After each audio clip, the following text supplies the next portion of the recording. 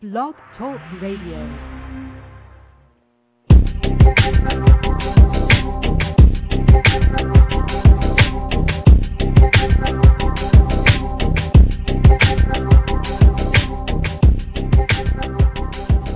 Well, good morning, everyone. Good afternoon to those friends of ours who are tuning in from the East Coast. Welcome to Bulletproof Business Radio. Now, some of you guys have been long-term listeners here. Might be caught off guard with that. It used to be Small Business IT Radio. We've elected to kind of change things up a little bit. Change is always good, and I've been kind of working on my slide deck for an upcoming presentation in New Orleans, and it's all about change. I said, it's time to change this up a little bit as well. So we're changing it up to Bulletproof Business Radio, and we're opening up the audience to a wider scale of small business owners, entrepreneurs, and all our good friends in the IT profession. We're going to have some relevant content for you as well. But good morning to all our friends outside of the Eastern time zone. My name is Stuart Crawford, and welcome to our first episode of Bulletproof Business Radio. This channel has been on Blog Talk Radio for the last couple of years, but time for a change and time to spice things up a little bit. Of course, my role is work as Vice President of Business Development for Bulletproof InfoTech, hence the name Bulletproof Business Radio. So let's get right on to it. We got a jam-packed hour of content today.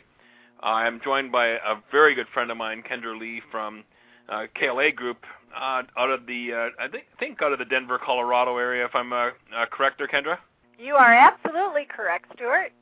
That's great. So sister city to Calgary, kind of same climate, same elevation, same mountain ranges are right there. I'm hoping you're enjoying a beautiful late June day down in Denver.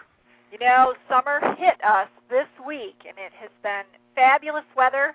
However, we've had some pretty dramatic storms in the afternoon, so sometimes I feel like we're back on the East Coast with the lightning and the thunder and the rain. Well, it's funny. I was just in Denver a few weeks ago, and it was a beautiful day. But also, I was there maybe early April, and it was funny. We're kind of off topic a little bit. United Airlines is, of course, the hub for in Denver. It's the hub for United Airlines, and it was funny because we were coming back from a trip down in Mexico, and we actually had to land in Colorado Springs just because of the weather in Denver. So the weather in Denver can be a little dicey in the winter and maybe in the spring. It certainly can. We keep it hopping, so people aren't sure if they want to move here or not. That's our great. Secret. Now it's out there. Anyway, Kendra, tell us a little about the KLA Group and what you do in business. Because I know a lot about you guys. I've had Liz on a while back on this program, but now we open up to a wider range of listeners. What is KLA Group all about, and what are the services that you provide? We work very closely with companies who are selling to and working with the small, medium business sector. We specialize in companies who sell high tech, but find that we also work with law firms, oil and gas firms. We've got quite an eclectic selection of clients in spite of focusing within IT. And I think that comes from the fact that to sell IT, you really have to be on the leading edge of selling skills, selling styles, selling tools, and so many other industries want to take advantage of what the high-tech reps have learned. So that takes us out into a lot of different industries. We, as we work with our clients, help them to penetrate into the small, medium business sector. We help them with selling more consultatively, because very often when you're working in SMB in that market, you very often are working at an executive level, so you have to be able to have those more consultative conversations and then slip back into what it is that they need tactically. So help them in the consultative selling, as well as just what I like to call prospect attraction. How do you get new prospects to come to you? So those are the the primary areas that we assist in. Well, one of the reasons why I love working in the small business market is I get to have those one-on-one conversations with the decision makers, and I don't have to worry about steering committees and councils and a number of other groups that are, that you're not talking to the decision makers. So that's one of the reasons why I love the small business market. Well, and I love it because that's a market that you really can make a difference. You can go in there with your solution, and you can help take their business to new heights. In some cases, you can help them double their business, and that's so exciting. When you're working at the enterprise level, you can make an impact, but it's not necessarily going to be, doubling their business or changing the whole organizational structure or putting new compensation plans in place that motivate people. You just have such great impact. So our topic for today, Kendra, is 20 secrets to attracting new prospects. Now, I've seen you deliver this presentation live, and so that's what intrigued me to kind of bring you on today to talk about it here on the program. But what are we going to be talking about in a nutshell? Like, do we have some main speaking areas that we should keep in mind when looking at attracting new prospects for our organizations? You bet. When you look at the small, mid-market size companies, there are so many of them out there that while there may be a few that you absolutely would like to have on your prospect list, in reality, you're looking for those who have a need and want to call you. Stuart, did you lose me? No, I think you came back. You were out there for a little bit, but I think you're back now. Excellent. Well, you're really looking for those prospects that will come to you and say they have a need, can you help me? Instead of trying to, let's face it, cold call everyone that you possibly could. So what we're going to talk about today is first, how do you get your arms around all those possible companies that you could approach? And then what are some tactics that you can use to attract prospects to you instead of having to use the good old-fashioned cold calling approach? So we'll look at some personal strategies, some digital strategies, and some collaborative strategies. Excellent. So it looks like we're going to have a pretty full 53 minutes to go here in our time. So let's just jump right in. So you talked about getting the attention of people or prospects when they have a need for our services. So that's great, and that's what we all love to do. But how do we really master that, or how do we even take the first step towards identifying when those prospects of ours are in that pain area? The first thing that you want to do is to define some target segments. And perhaps one of the hardest things, especially for those of us who are in small, medium business, is to limit who we're going to focus on. But in reality, that's what you want to do. You want to define where do you have your best chance of being successful. And ways that you can do that are to start looking at where are you selling today? Who are your best clients? What makes them similar? And based on those similarities, you can start to see these groups of clients that you have. It may be similar-sized companies. It may be companies that are all in the same industry. It could be that law firms or CPA firms are your best prospects. It could be a geographic area.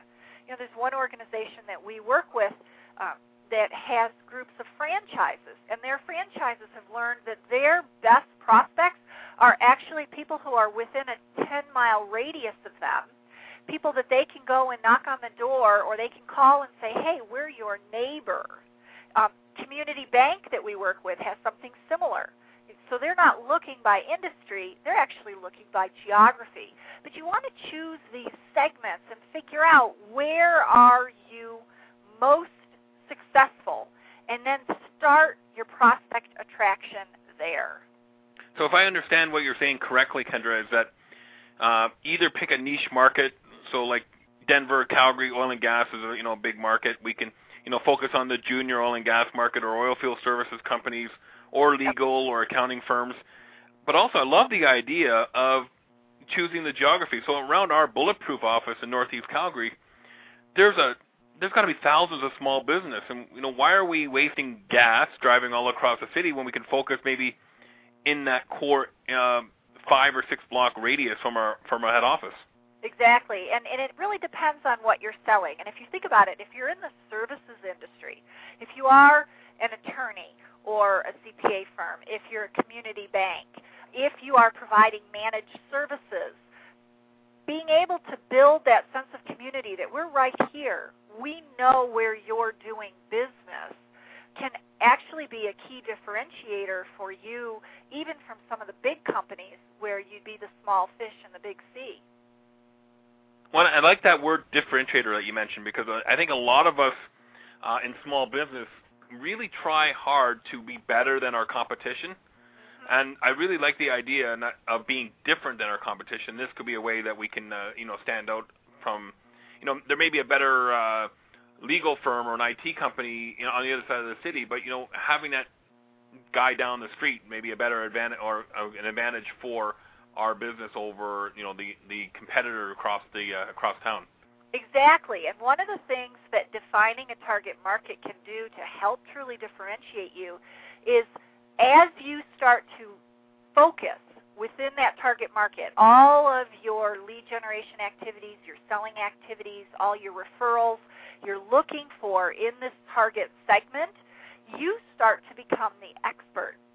First, because you're selling to them, you're getting to know their business, you're getting to know their issues, whether it's industry or that regional community, you get to know the issues that they have, so you become their expert, and they start to look to you, and that in itself is a differentiator. If they say, boy, I've got to call Stuart Crawford because he really understands business in our area or in our industry, you've made it. I mean, that's your differentiator. So that's great. I mean, and I've always tried to focus on being different than trying to be better, and those are good things, Kendra. But how do we really know when a good opportunity is sitting right in front of us? I think my years of serving business in Calgary, that I've missed my fair shares of a good opportunity just because I don't know what it looks like. I think we all feel that way. On that one that got away because you found out about it at the last minute or you weren't really sure you should pursue it. As you define your target markets, a piece of what I suggested was to go back and look at who are your best customers, what do they have in common, and create your target segment based on what you know about where you're already successful. Part of what you want to look at is what made those clients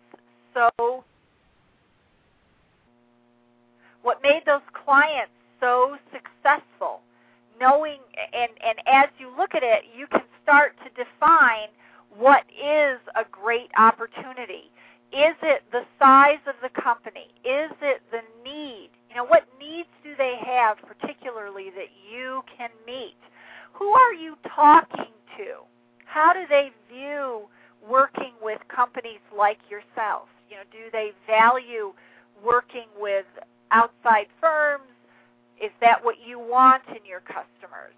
So really recognizing from your perspective what a good opportunity looks like will help you to know when one comes walking through the door.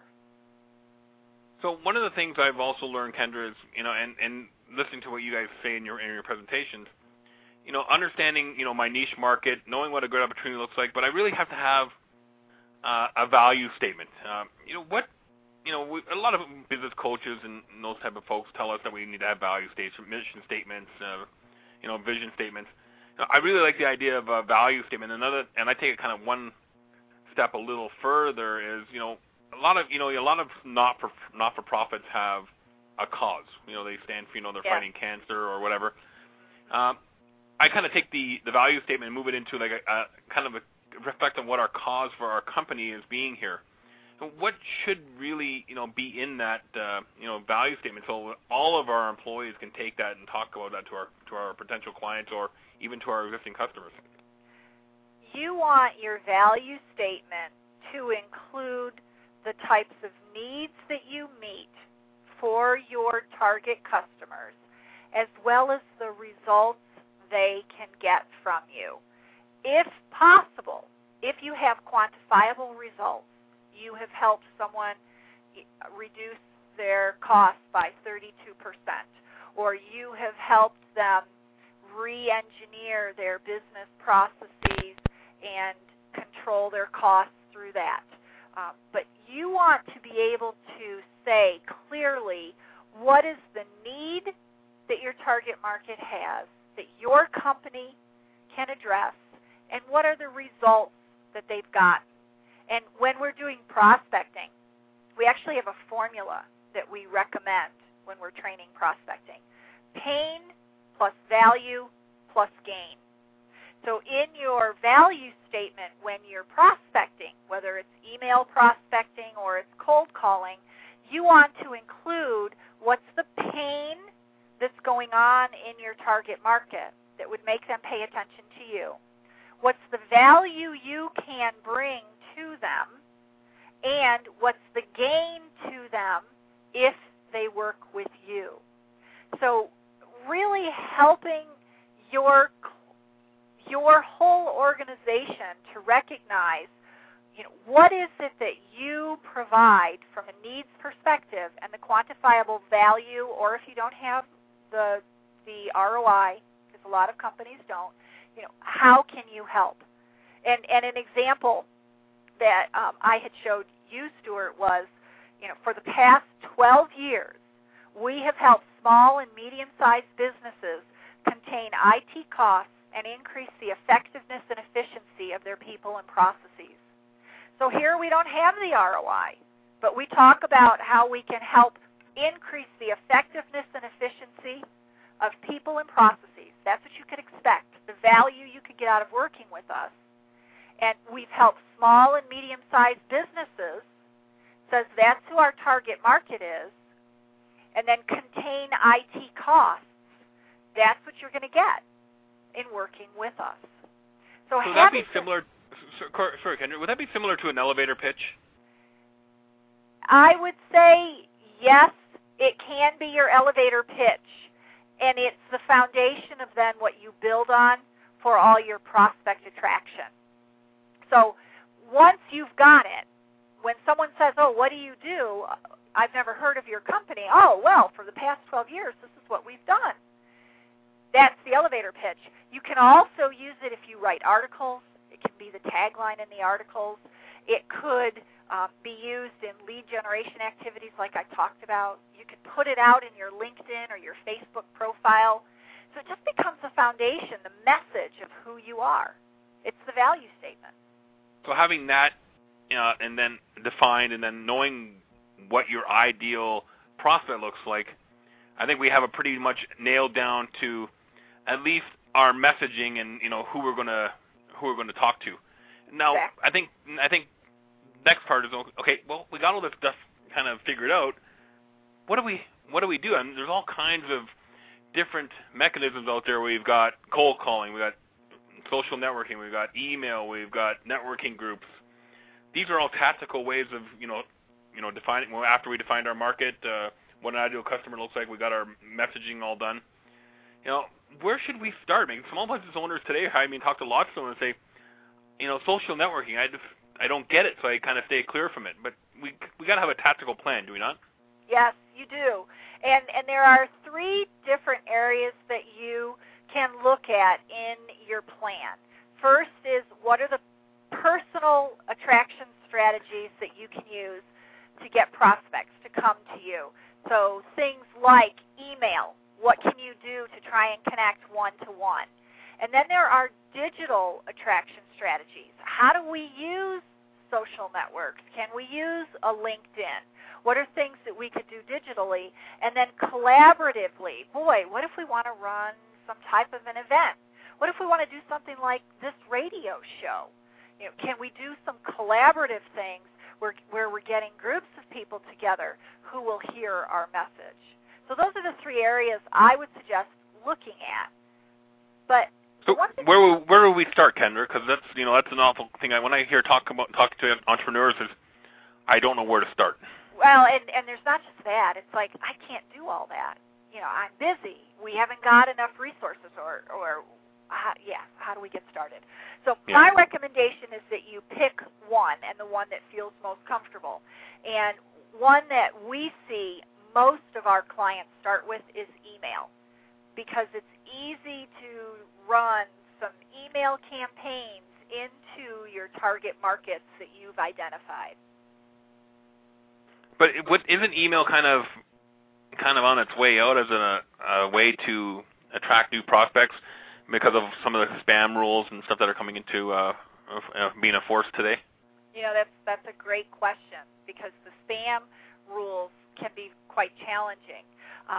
No, it's not on its way out, and in fact, I always find it interesting to ask people, how many voicemails do you get in a day, or phone calls, and how many emails do you get in a day? And clearly, Stuart, which would you say you get more of? Oh, I think I can count on one hand how many voicemails I get, but I need my two hands, my 2 feet, maybe yours, and 10 other people's to count how many emails I get in the course of the day. Exactly. So email has become one of the primary modes of communication, and as a side note, texting is coming up right behind that. It's kind of interesting. But email is the way that many of us are communicating today. So it's a great tool to use for attracting prospects. To get around the spam rules, there are a few things that I always recommend. First, if you are going out and purchasing or securing any type of email list, often the companies that have gotten those lists have already gone through the work to secure permission to email to them. So a big one that we use is Zoom Info. And another big one is Jigsaw. I know for Zoom Info, when you pull a list and you get email addresses, they, at the company, have already gone and gotten permission to email. So we have permission to email them because they have already gotten that permission for us. The other thing is, if you, let's say, hold events and something like this, and someone goes out to your website and they sign up for your newsletter, well, they've already given permission by signing up for your newsletter to be emailed. So now you already have their email. So it's not as hard. So basically, the trick is to keep it permission based. Keep it permission based, but then there's another side that I was going to mention as well. When you are doing these types of activities to really get the responses that you're looking for, you are not you're not emailing like a marketing group. A marketing organization would send out 1,000 or 2,000 emails. If we're truly going to get the results we want, we have to refine our emails and make them feel personal. And that means that your groups are going to be small, because you're going to also want to try and call people to follow up or invite them to call you on a specific day. And frankly, you're not going to email 1,000 people and say, oh, by chance, are you available Tuesday, July 2nd for a conversation? Because if 500 of them came back and said yes, you couldn't talk to all of them on Tuesday, July 2nd or Thursday, July 2nd. Well, that's right. When I talk to entrepreneurs and business owners in Calgary and across the world in my travels, I always caution them. You want to be careful that you don't open up the floodgates too much, because then you'll have a whole other problem that you're faced to deal with. Exactly, and that's what I talk about. So one of our strategies that I recommend in our top 20 is that you keep your list in your target market that you're working small, that you limit it to between 20 and 125 contacts, and no more than that. And when you're doing such small lists, now the permission laws don't become an issue, because you're writing very specifically to that target audience. And it doesn't feel like they just got blasted with a marketing email. Instead, it feels like Kendra sat down to write this email just for me. So it doesn't feel like they've been blasted. And so keep it relatively small and almost like a drip marketing type activity. Definitely. And it is a drip marketing type activity, because with email, the chances are they're not going to respond the first time. You have to be prepared in case everybody does, which is why I say keep your list small. I mean, if you have hit on a hot topic and everybody replies and says that they want to talk with you, then you've got to be able to talk to them in a timely manner, or you'll lose your lead. So Kendra, I mean, that's a lot of great stuff, and we about email marketing, and I'm sure the same can be said around some of the social networking tools like LinkedIn, Dig, Facebook. I mean, the list is plentiful of social networking. But what do you recommend? If we're looking at the world of social networking as a way to attract new prospects. I mean, I play with them all. I play with almost every single one, and I've kind of zeroed it in on LinkedIn as maybe my core, and then maybe Facebook and a few others on the peripheral. Yep. What do you recommend to your clients who are looking at graduating from the email marketing, which they still I think you and I can agree that all the stuff we're talking about, you want to make sure you have. It's like playing golf. You have 14 clubs in your bag. Yep. You need a different club for each scenario. Mm-hmm. You want to have the driver for hitting the long one off the tee, but you need that putter for hitting those real close ones on the green. Social networking is to me is just another golf club in my golf bag of business. But which one should entrepreneurs be really focusing on to help get their message out? Is there one over another that you recommend? What I recommend is that you ask your target market. You find out where they are. So like you, I'm very involved in LinkedIn. Most of our clients use it heavily. So LinkedIn is the primary one that we use here at KLA Group. However, there are other segments that really aren't in LinkedIn. They're in Facebook. And those are the two primary ones. And then, of course, we haven't even talked about Twitter, which really isn't a network per se, but it's another way to get your message out. So look and see where your contacts are. Now, if they're both in LinkedIn and Facebook, then you want a presence in both of them. And the interesting thing about a LinkedIn is that you can post events. So if you're going to be hosting an open house, or if you're doing a podcast, or you're going to be the host on a radio show like we're doing right now, you can put that out on LinkedIn with a link where people can get more information, or they can enroll if they need to. If you're writing articles or press releases, you can post those into the news section of LinkedIn. And of all the groups that you are members of, you can join different groups so that you can communicate with people that you're not linked to. You can hold a discussion. If you are an expert in one area, you can post a discussion, and now anybody who's in that group sees your discussion, and you're not just confined or restricted to the people that you're linked to. So there are lots of ways that you can be out in front of people and get your name there and have them respond to you because they're interested in learning more about what you do. So that brings up another topic that probably not on the original agenda today, but I was at a seminar, not last Friday, but 2 Fridays ago, and Michael Port was speaking. I don't know if you know him at all, Kendra. I know of him, yes. Yeah, he was the keynote speaker that day, and he shared with us some very interesting information about always be inviting. Invite your prospects, invite your clients. Most small businesses are rather closed off, and they don't invite people into their business. Do you have any thoughts around different ways to invite those opportunities into our business? I think just being present is the first thing. So the things that we're talking about, where you're doing email prospecting, you're out there saying, I've got some good ideas, or I've got some information, or here's things that we've done for other clients, and maybe you want to talk about it. So that's one. Being out on LinkedIn, one thing, if you go look at my profile in LinkedIn, right at the very top, it says invites welcome or accepts all invites, something like that. So letting people know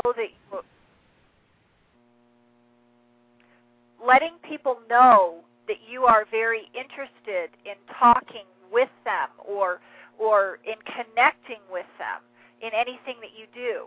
Again, if you're writing articles or in press releases saying, that you are inviting them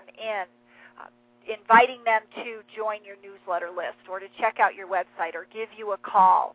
At the end of a session when you're speaking, telling people, boy, just give me a call if you've got questions. I'm happy to brainstorm ideas with you.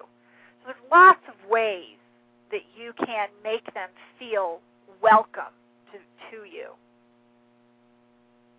Exactly, and that's that's kind of what we're even looking at, doing new things, especially in today's downturn economy, Kendra. About we have to figure out new ways to get that small piece of the pie that people are holding on to their dollars and maybe not spending it as much as they did about a year or a year and a half ago. And there's a lot of competitors out there. So the more we can be inviting and making our value known to our specific geographic or niche market, I think the better off we're all going to be going forward. And one of the things that just sprang to my mind that is so critical, especially in today's economy, is what do you have that's free that you can give people? So invite them in to try what you do.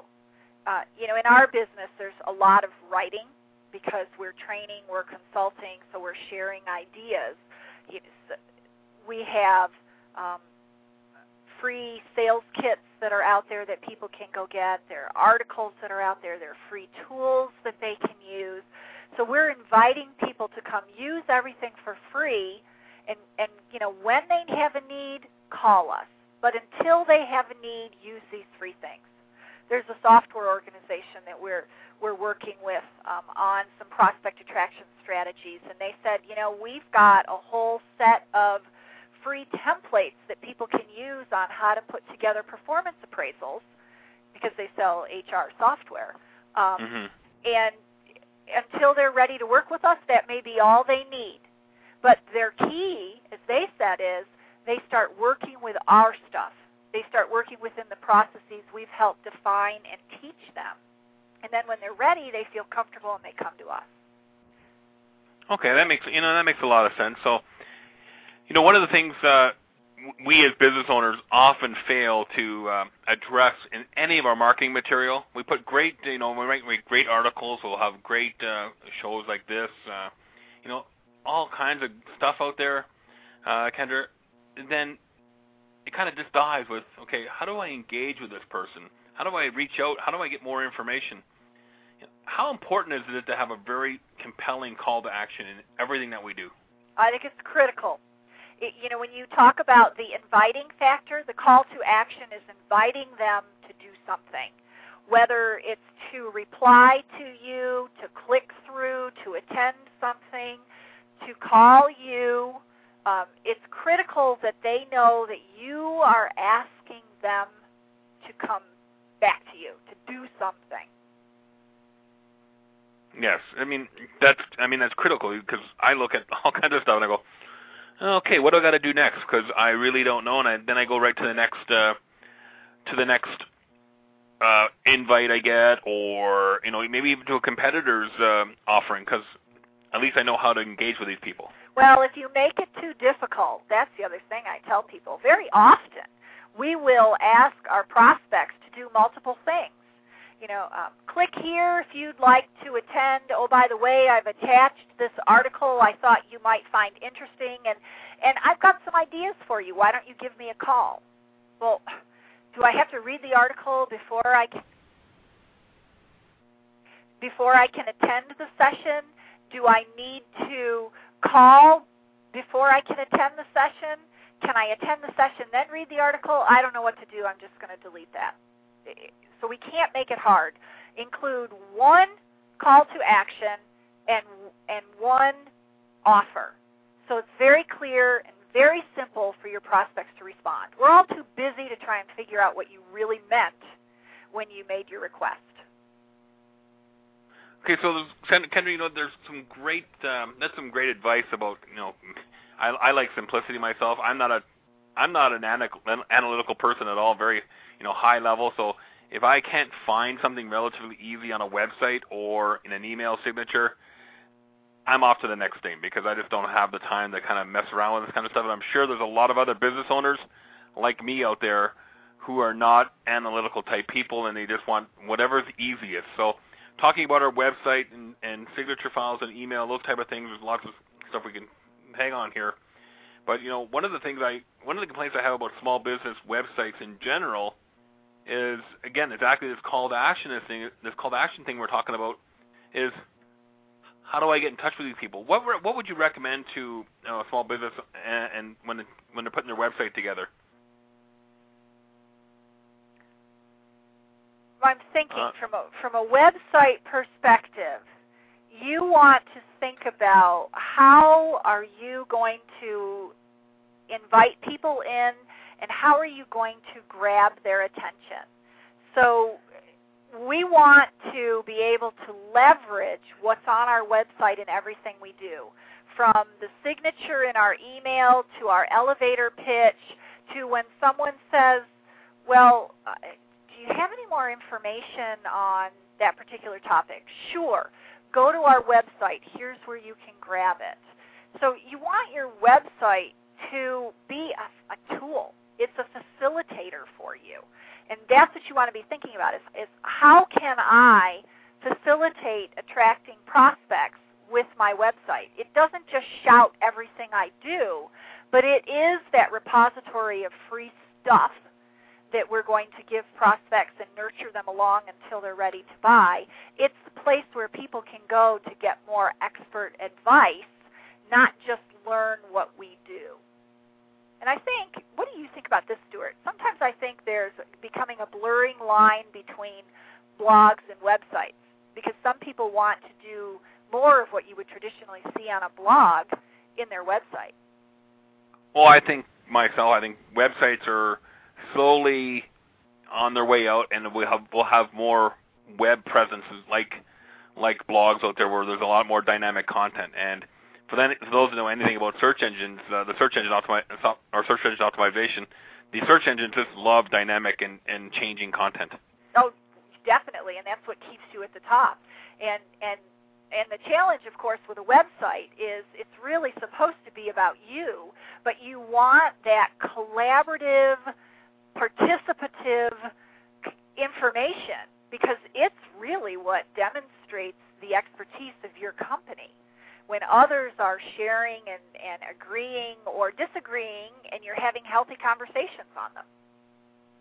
Well, one of the things I'm doing in my next talk on social media is, we have definitely three distinct business eras that I call it. We had the industrial age, we had the information age, but we are definitely in a participation age right now where people are expecting to be able to collaborate online, put reviews and comments and, talk about a supplier on a forum.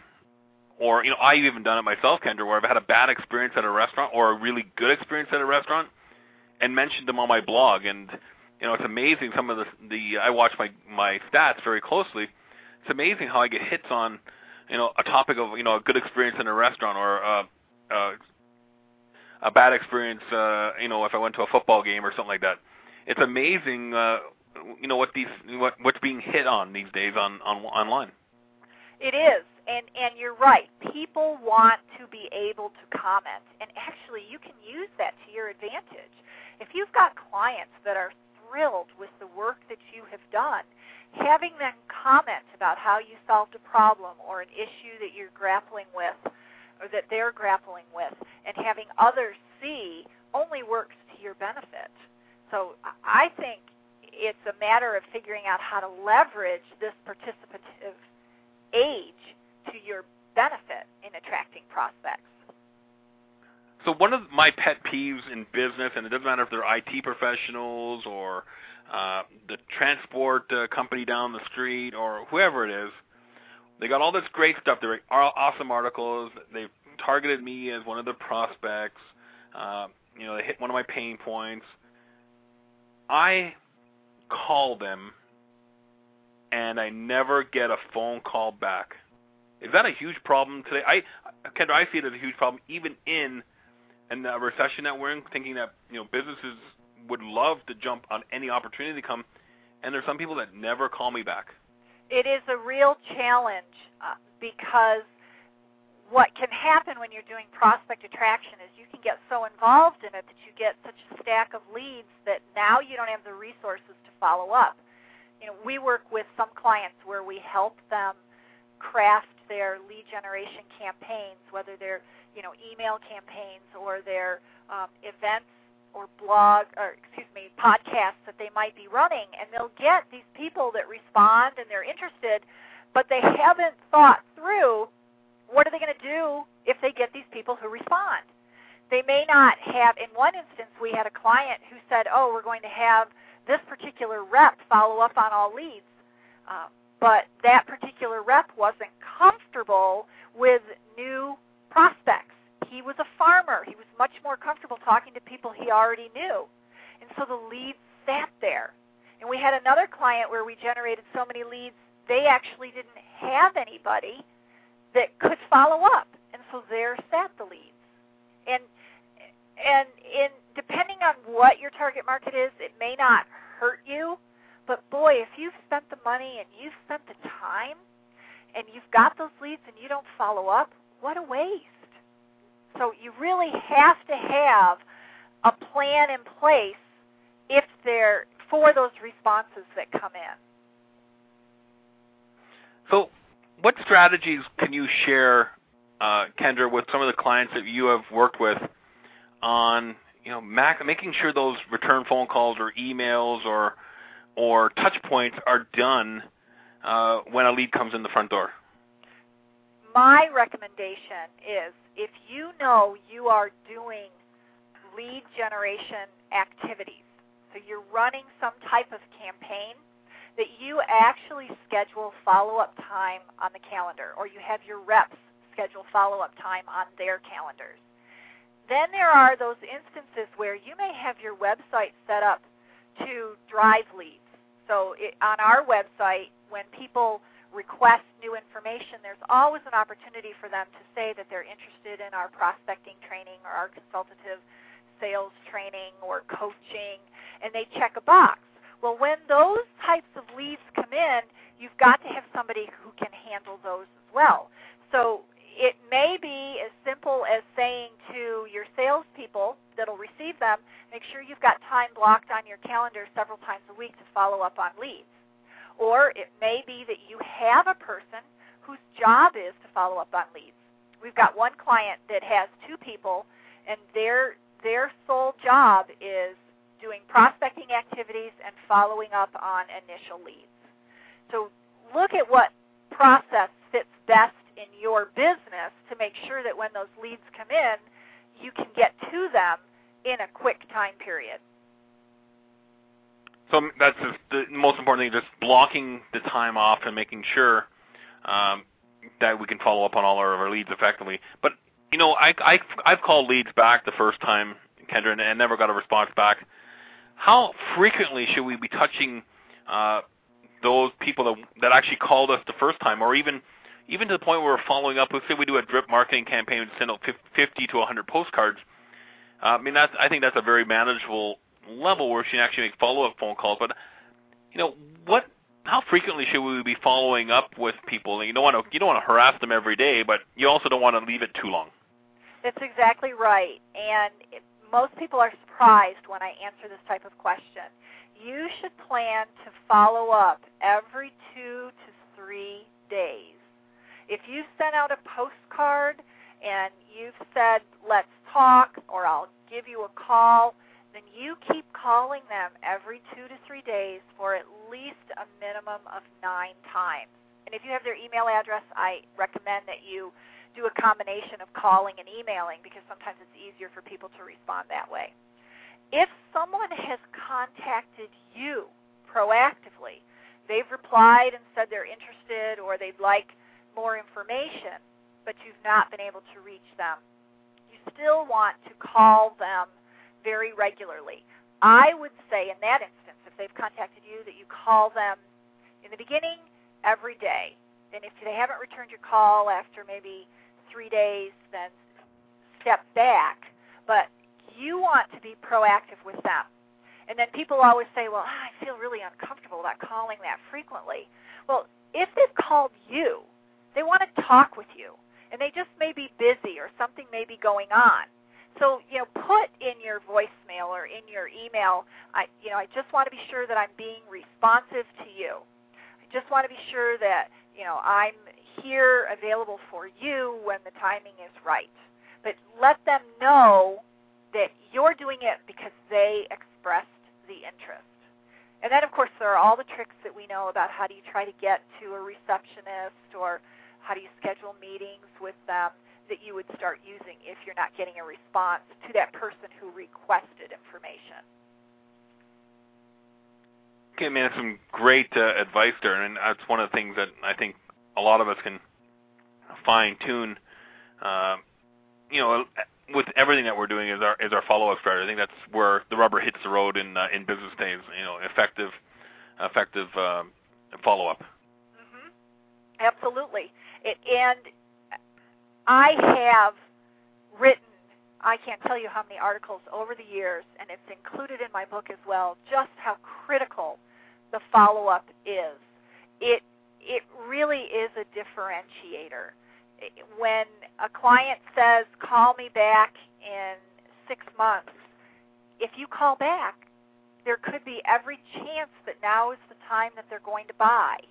And they'll remember and they'll appreciate that you listened and you called back in the time frame they said.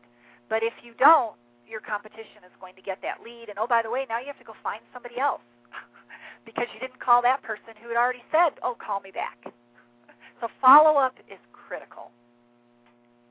And then, so we got all these, we got a great, healthy business going, and a lot of people that we've talked to, Kendra, people that send in your presentations, clients that I talk to on a daily basis, their marketing plan is really based on word-of-mouth referral. Mm-hmm. And, referral hunting is, a strategy on its own. We can have another show just based on, effective ways to network and ask for and get referrals. But, I think that's a kind of a lost lead. You have a lost lead generator in some of the notes that I've taken from your presentations. How important is asking our clients or those people that we meet or our partners for referrals, and what are some of the tips that that you can share with us? I think referrals are one of the fastest ways to fill your pipeline. And in today's economy, where it's harder to get the attention of people, using referrals where you've got someone who's recommending that you talk to someone else, and that person that's recommending it probably already has the respect of the person they've suggested you contact, you can much more quickly fill your pipeline. So referrals really are important. And in fact, we just finished a 2-part series on how to grab your fair share of referrals. The most important thing to remember when you're asking for referrals is to know who you want for a referral. Because if you just say, Stuart, this was a great radio show, who else do you know that I should be talking to? You're sitting there going, well, gosh, I'm linked to over 500 people in LinkedIn. I've got a gazillion clients. I've got all these listeners. I don't know, because you can't frame it in your mind. So you need to know who is it that you want for a referral, and then be able to frame that when you ask the question. And so it's more like, who do you know who has this particular need and is this particular type of company? And now I've helped you to frame in your mind, oh, well, I need to have Kendra talk to John because John just told me he's having issues with his sales team. They're not prospecting enough. She needs to be talking with him. And so now you've helped your client to really frame who they should be talking to. So definitely you want to be using referrals. And interestingly, most small businesses grow through referral. I mean, it's their primary means of filling their pipeline. Oh, yeah, exactly. I mean, that's what we see. So many people. It's funny because as soon as the economy kind of took a little bit of a turn downward, we have a breakfast club at our Chamber of Commerce, and those people listening in Calgary, the 715 Chamber Breakfast Club is a bi-weekly event that's held downtown at our Chamber of Commerce. We've gone from 20 people up to a regular audience of 80 people every 2 weeks. It's amazing how many more people are coming out and networking. But there's a fundamental problem I see, Kendra, in networking, especially those that haven't done it for a long time. Yes. A lot of people have what I call the I problem, okay. which is they're focused so much on what I do and not what the value that they bring. And that kind of gets back to everything we've talked about. Probably starts they don't understand their value proposition and their value statement. Exactly. And what is the value that they want to bring to the prospect, the new prospect, and what is it that prospect needs?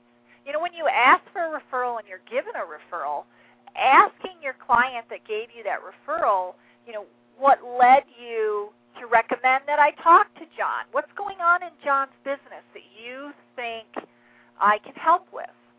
Because your whole focus needs to be on the client and what is it that you can do for them? What is that value? Just like you're saying. And it can't be starting with, oh, I can help you in these 5 areas before you even know what their needs are.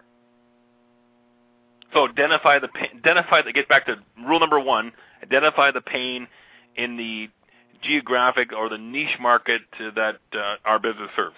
Absolutely. Rule number 1. And then ask for referrals in that same niche market and understand which of those pains does the person you've been referred to have. So, Kendra, for the last 50 minutes, we've talked about a lot of great stuff, and, you know, we never even hit on all the tips. But is there one area that you want to address that we haven't had a chance to discuss yet this morning? I do. And it's funny because I love prospecting. I love everything about prospecting. It's my passion, my personal passion. And you know I've written an entire book on attracting prospects. My one tip is to stop cold calling. That's my one tip. And you may say, why? Because... No, I agree with you, actually. Because there's a better way. And you can do things that get you out in front of your target market, make you the expert to them, so that they start coming to you. And what I mean there is you're still going to do email campaigns. You're still probably going to do some events. You are still going to ask for referrals. You're going to do all those things. But now when you're calling someone who you met at a networking event or who read an article and responded or who responded to a blog post that you put up. So it's someone who already knows about you or about your company and already perceives you as an expert. So now you're not just blindly calling a list that you pulled off of Hoover's or Jigsaw or Zoom Info. You're calling your target market because you've done something or because they've responded in some way to you. So I say stop cold calling. So stop cold calling. I totally agree with you, Kendra. That's that's one of the things that we can spend so much time picking up the phone and calling people, or we can invest an hour and write some good articles, or talk to our Chamber of Commerce about doing an event and inviting their membership. That you can spend more time getting in front of people and make yourself the expert, or what I like the term now that we kind of threw around at our last HCG summit in Dallas was the thought leader. Exactly. Mm-hmm. So you are the one that has the ideas, the recommendations, that's tried it. You're the person they want to talk to. So this gets me down to the last thing that I want to address this morning is we mentioned that a lot of entrepreneurs and small business owners have all these great things and they don't know where to start. But how important is maybe understanding our weaknesses, and most business owners, marketing and sales, maybe a strength, but more it's marketing and sales can be a weakness for them as well. How important is outsourcing those services to a professional that can definitely help them? If you can't do it, I recommend outsourcing. And this does not have to be the expensive outsourcing that we've thought of in the past, 8 years. But look at newsletter services. There's some great newsletter applications out there that people are using, the Constant Contacts, the eye contact, that make putting a newsletter together, if you're doing one, simple. So who can you engage that can help you with that newsletter? For content, boy, I talked a lot about writing articles or posting to a blog. A lot of people hate writing just as much as they hate speaking. You don't have to do that yourself. There are so many different people who are out there that are more than willing to share their content, and you can use their articles in your newsletter. If you have close ties to vendors, as in the IT industry, where you might be working with Microsoft or you might be working with Heartland Technology Groups or any of the other vendors, you can go to them for content. As well as when you get newsletters, very often look at the bottom of the article, and most times it'll say, if you want to reuse this article, just include my byline at the bottom and feel free to do it. I know we do that in ours. So you don't have to be a writer and you don't have to be a speaker. You can leverage people who are already doing that. And it still makes you the thought leader or the expert because you brought those people to your people. You saw the need there for them. If you want to do your own writing but you're not comfortable, there are excellent writers out there that you could engage. There are PR firms that will do your press releases for you. So there's lots of different firms that are out there. And then if you've written press releases and you're already posting them locally but you'd like to put them out on the web and you don't know where, there are a number of different resources that you can use. Vocus.com is one where you can just go and post your PR notice so that everybody can see it. Or you can work with a local firm and have them do that work for you. So there's lots of resources available to you, so you don't have to do it. Wonderful, and that's a great thing. Kendra, we're almost out of time. I want to thank you personally for being our first guest on the rebranded Bulletproof Business Radio show. It's really an honor to have you on, and I always appreciate spending time with you, and I learn something new from you every single time we chat. Stuart, it is just a pleasure to be here on your inaugural show. I am honored that you invited me, and I welcome anyone who has any questions on the topic of attracting prospects to feel free to give me a call or to email me. Phone number 303-773-1285 or email klee@klagroup.com. We also have a wealth of free resources out on our website that you can feel free to go peruse and use for attracting prospects. That's at klagroup.com. Stuart, I thank you for the opportunity to be here, and we'll look forward to our next chat. Well, and we got more to cover, so we'll have to do this again real soon, Kendra. If I don't talk to you before the rest of the summer, have yourself a great summer, and we'll look forward to touching base again in the near future here and finish up what we started on these 12 secrets to attracting new prospects. Thank you. And when you come visiting Colorado or you get stuck in our airport, you call me and we'll get together. I'm there frequently, so.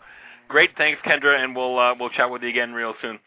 So thank you for checking out our first show of Bulletproof Business Radio. My name is Stuart Crawford. Make sure you follow us at blogtalkradio.com/bulletproof. Lots of our great archives from our Small Business IT show are still there, and lots of great stuff going forward here in the future. If you would like to be a guest on our show, please call me at 403-206-2233, and we'll be more than happy to schedule some time with you. Have yourself a great day, and we'll talk to you again real soon.